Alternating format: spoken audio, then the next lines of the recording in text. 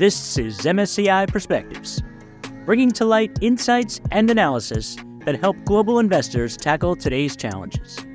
I'm your host, Adam Bass, and today is February 1st, 2024.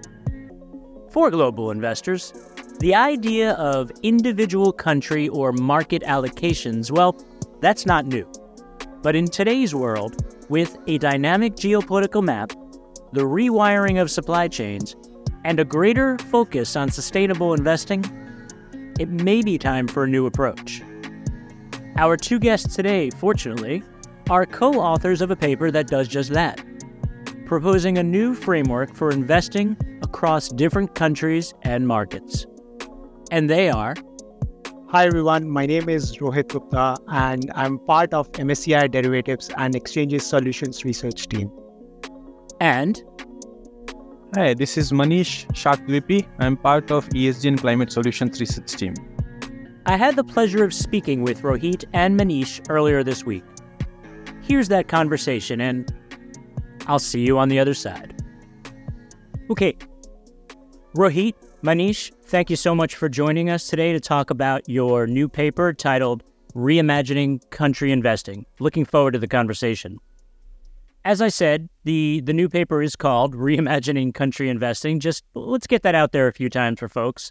My first question for either of you is, why does this approach require reimagining in the first place? Sure. Thanks, Adam. The current landscape is distinguished by a dynamic geopolitical map, and there has been a rewiring of economic supply chains. Now, this is giving rise to new opportunities for growth investments. Investors are also increasingly seeking to integrate sustainable investment objectives in their portfolio. Now, there are multiple dimensions of portfolio construction, and growing number of investors are using these comprehensive approaches to strategic asset allocation. There are various approaches like decision-making criteria ranging from macroeconomic indicators such as economic growth, inflation, and currency strength, bottom-up analysis like valuations, and top-down analysis such as diversification across countries, sectors, themes, and geographic revenues. In this paper, we review various markets' macroeconomic risk, their burgeoning growth opportunities, and consider the role of sustainable investments in a globally diversified portfolio. So in a sense, this research paper proposes a framework that incorporates growth opportunities, risk management, and sustainable investment objectives in country and regional market allocations. And when investors are looking to build this globally diversified portfolio, what is the unique contribution that they get from country-level diversification? So, substantial body of research, which has been spanning few decades, supports the importance of country and regional diversification in a global equity portfolio.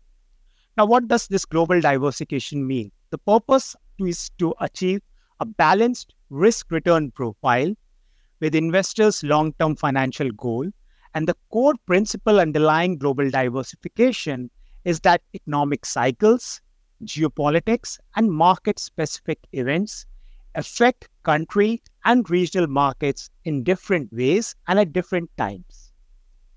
A broad region's exposure to various factor groups such as style, individual market, and industry, they vary strongly over the course of time. Now, we quantified the changes that occurred in the developed and emerging economies using cross-sectional volatility, or what we call as CSV of returns, which is a MSCI measure of return dispersion that indicates how much of the variation in individual stock returns is driven by a particular factor group. Again, the factor groups being style, individual markets, and industry. Our research shows that in developed markets, style factors and industries have made higher contribution to CSV over the past decade, whereas in emerging markets, individual markets have dominated the CSV. And Manish, I'd like to turn to you to help fill in some of the questions from the ESG side. Did you see that same relationship between developed and emerging markets that Rohit is talking about? So, definitely, Adam. So, when it comes to return contributions due to ESG factors, we have observed dispersion among different markets. Specifically, when we compare the performance of ESG factor in high ESG rated companies versus low ESG rated companies within a given market.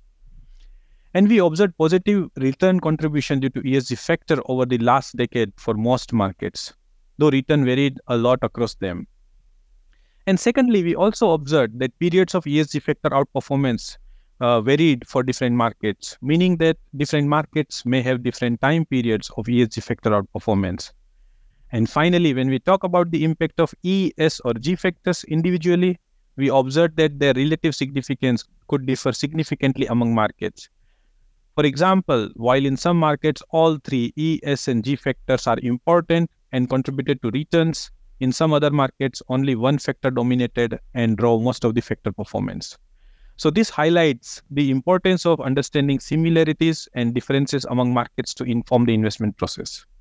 One of the things that we've talked with many guests about on this program before is how important reporting, or self-reporting more to the point, is to gathering this information around ESG, sustainability. Did you see a difference in that reporting across countries or even between developed and emerging markets, let's say? Yeah, definitely. So in terms of reporting on ESG and sustainability data, developed markets are in general ahead of emerging markets. But though, like in recent years, we have observed growth in data disclosures in emerging markets as well. So take carbon emission as an example. As of 31st March 2023, in the MSCI World Index, which represent developed market companies, roughly 4 out of 5 companies in the index reported their Scope 1 plus 2 carbon emissions, compared to only approximately half of companies in the MSCI Emerging Market Index. However, when we look at 4 years prior to this time period, which means like as of June 2019, this disclosure rate was lower for both developed and emerging markets. And at the time, only a quarter of emerging market companies and roughly 3 out of 5 developed market companies were reporting their carbon emissions. So we have certainly seen good progress in the disclosure of ESG and sustainability data in both developed and emerging markets. Rohit, let's go back to you and get a little more specific. Can you explain how a country's or even an individual market's geographic revenue sources, how do those influence the construction of a globally diversified portfolio? Sure. So in our paper, we used MSCI Economic Exposure Dataset to evaluate geographic revenue exposures for all the constituent markets within MSCI ACWI index. What geographic revenue exposure shows us is that stocks listed in a particular country or regional market may be impacted by developments in other countries and markets as well, in which they earn revenues. Let's take an example. The US, which is present in the North American region, has more than 20% revenue exposure to emerging markets, while nearly 40% of Taiwan's revenues are linked to the North American region. Now, Taiwan forms part of MSCI Emerging Markets Index. Therefore, analysis of a market's geographic distribution of revenues and its related growth prospects can aid an investor in strategically constructing and managing a global portfolio. Let's keep going along the lines of those growth opportunities. What are some of the opportunities that investors look at when they're examining these individual markets? So some investors may seek to invest in individual markets which have robust economic growth prospects. Some of the major reasons being markets which are experiencing rapid economic expansion. They often provide fertile ground in which companies can flourish, leading to potentially higher equity returns. Now, historically, emerging markets have had higher economic growth than developed economies. Although the emerging markets growth premium over developed economies has recently moderated, the IMF expects it to continue over the coming years, and it is mainly supported by broad adoption of policies across the emerging economies that seek to promote fiscal discipline and price stability. Now, some studies, however, have also shown that GDP and equity return relationship is tennis over long-term horizons. So GDP growth need not be the only factor that global investors consider in making individual market allocations. Investors may also position themselves to benefit from market momentum, technological advancements, and shifting consumer behaviors to leverage the strength of both emerging and developed economies, aiming not only to enhance portfolios' performance, but to be on the cutting edge of global investing opportunities. You're excellent at setting me up with these segues, Rohit, because the next thing that I wanted to talk about was something you mentioned up top, which is taking into consideration these large secular global themes that are emerging around the world. Shorthand, thematic investing. How does that factor in here? I think investors can gain exposure to structural changes in business and economies through thematic investing. For that, in MSCI, we have identified 4 megatrend categories: environment and resources, transformative technologies, health and healthcare, and society and lifestyle. This framework can be viewed as complementary to a more traditional sector and industrial schemes, such as the GICS framework.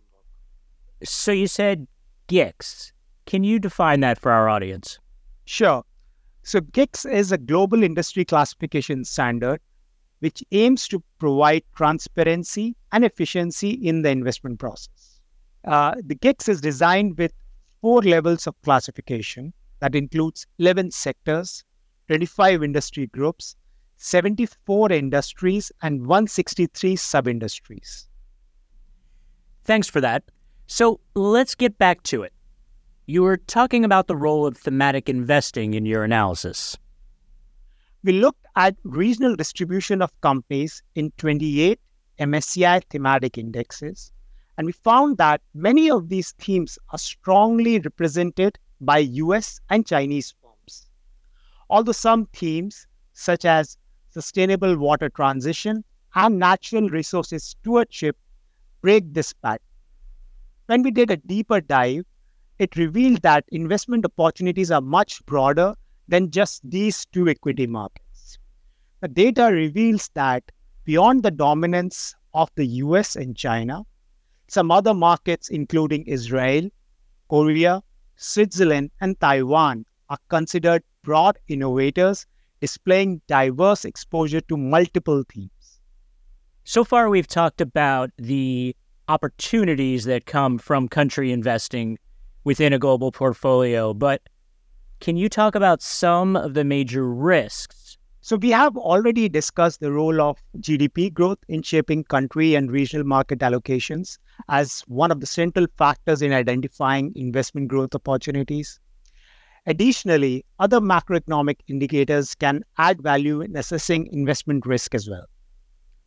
We have used IMF's data over here, and we compared developed and emerging economies on macroeconomic risk indicators. And in our research paper, we highlighted some structural differences in inflation, fiscal discipline, and trade balances. Given inflation is at the top of everyone's mind these days, let's talk about inflation first.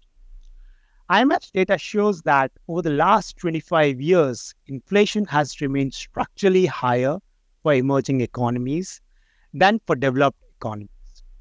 IMF has forecasted this trend to continue for the next 5 years, although at a lower level. Now, from a fiscal discipline perspective, starting with the lowest gap around 2002, outstanding debt of developed economies grew at a much faster pace than that for emerging economies. IMF's 5-year forecast estimates that debt as a percentage of GDP would remain high, and it would be more than 100% in developed economies. While in contrast to developing economies, the emerging markets' fiscal paths resulted in declining debt levels during most of the first decade of this century. Although the emerging markets were not immune to economic shocks of the global financial crisis and COVID-19, where they also found their debt levels to rise. IMF expects emerging markets to maintain significantly lower debt levels than developed markets over the next 5 years. Also, over the last decade, trade gap between emerging and developed economies has narrowed, which is largely a result of increasing focus on higher domestic consumption in the emerging economies and gets coupled with the strengthening of the deglobalization trend. IMF forecast for the next 5 years indicates that the narrowing will continue. Current account imbalances have historically had a destabilizing effect on the global economy, making capital markets more susceptible to external economic shocks, especially for countries that had accumulated external debt in foreign currency and are vulnerable to shocks to their currency's value and withdrawals of foreign capital.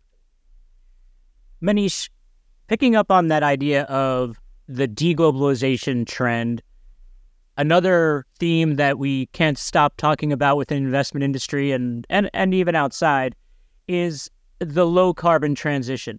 Where do these two things intersect? And are we starting to see winners and losers? Yeah, definitely, Adam. So deglobalization trend that you highlighted are mainly driven by the United States and European Union, as they in recent years have sought to diversify their trade partners and bringing their supply chains closer to home. And government policies in these geographies are also formalizing this course. And given clean tech and low carbon transition are major focus areas of these policy initiatives, we may see their impact on many aspects of investing. So, for example, these efforts may lead to some countries becoming leaders in the clean technology space in coming years. And these top clean tech producers may not be today's top fossil fuel producers. So, in the scenario of low carbon transition, companies globally will realign their supply chains, and we may witness some markets gaining, whereas some markets are becoming laggards. And what about sustainable finance? Where does that play a role? Yeah, over the last decade, the recognition by asset owners of the importance of sustainable finance has grown significantly. Stakeholders, including investors, are raising their expectations around the sustainability of a company's operation and business model, and that is leading to greater scrutiny of its practices and supply chain. And this heightened scrutiny may force companies to review their trade and investment relationships with other companies in their supply chain that may have weak sustainability practices. And in addition, like regulatory initiatives that we are seeing, such as the carbon border tax proposed by some geographies, may also reshape the global supply chains. On the other hand, sustainable finance will create opportunities as well. We have already discussed the topic of low carbon transition and clean tech. The progress to a low carbon world will create opportunities for companies and markets which have greater or developing exposure to low carbon solutions. And when you looked into that, have you seen that that's actually starting to happen already? Yeah, definitely, Adam. So as I mentioned before, we observed positive return contribution due to ESG factor over the last decade for most markets, though return varied a lot across them. Now, when you looked at your results, Rohit, you mentioned this earlier. You looked at the last 20 plus years and then also a shorter period of the last 5 and talked about how there were differences that you saw. Can you talk us through some more of those changes that you saw? Sure. So we visualize the degree of diversification which is offered by individual markets through a clustering analysis for all the markets within MSCI ACWI Index, and it was based on their weekly active return correlations.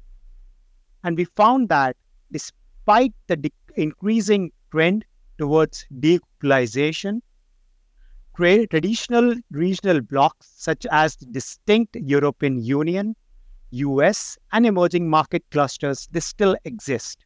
There are few changes that have occurred over the last 5 years. Some of these are what we found is there has been a stronger alignment of the commodity-driven block within the EM cluster now. Another change is the apparent diversification within the EM Asia manufacturing cluster. Our analysis uses equally weighted individual market returns. However, if we would have used market cap weighted lens, much of the diversification within EM Asia manufacturing cluster would simply disappear because of China's increasing weight within the EM index. And therefore, some investors may consider view China as a separate opportunity set, such as the US and Japan. Okay, guys, so the framework is out. The paper, Reimagining Country Investing, lays out that framework. What are clients asking? How is it being received, I guess? How do they see themselves putting this framework to use from those conversations you've been having? So clients' reception and interest in this research has been great, and we are collaborating with few clients already. And as investors navigate various macroeconomic challenges and potential surprises because of the current macroeconomic environment, specialized knowledge and analysis in a specific country can definitely help them to take advantage of tactical growth opportunities while hedging a range of political and macroeconomic risks. And there have been a variety of questions from clients so far, and they range from clients asking about what are some of the growth prospects of some of the major individual markets based on macroeconomic indicators like GDP growth, questions related to investment opportunity set for some of the specific markets like India and China. Clients also ask about what has been the thematic exposure of individual markets to AI-related themes, which markets and industries would benefit from rewiring of supply chains. And I think Manish can add some of the questions from the ESG side over here. Thank you, Rohit. So on ESG, in our discussions with client, recent as well as previous ones, we observed their interest in knowing more about the status of different companies and markets on various ESG parameters, be it social, governance, environmental, or climate factors. For many investors, it could be informative to know that even within a given region, there could be a wide dispersion on ESG issues among markets.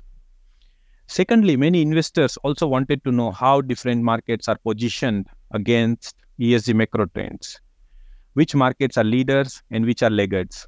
So in this report, we use low carbon transition as an example to explain how sustainable finance and climate issues may lead to the creation of new winners and losers. So if I'm hearing what you guys are saying correctly, it kind of sounds like the work has just begun with getting this paper out there.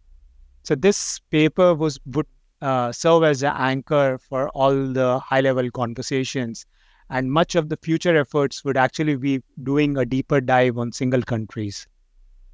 Well, as those come out, we would love to have you guys back on to talk about what you found. Thank you both very much for a fantastic conversation. Thank you. Thank you, Adam. That's all for this week. Joe and I would like to thank Rohit and Manish, and of course, all of you for listening.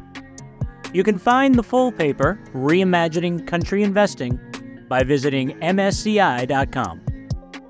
Next up on the program, we look at the trends that real estate investors are contending with as 2024 marches on.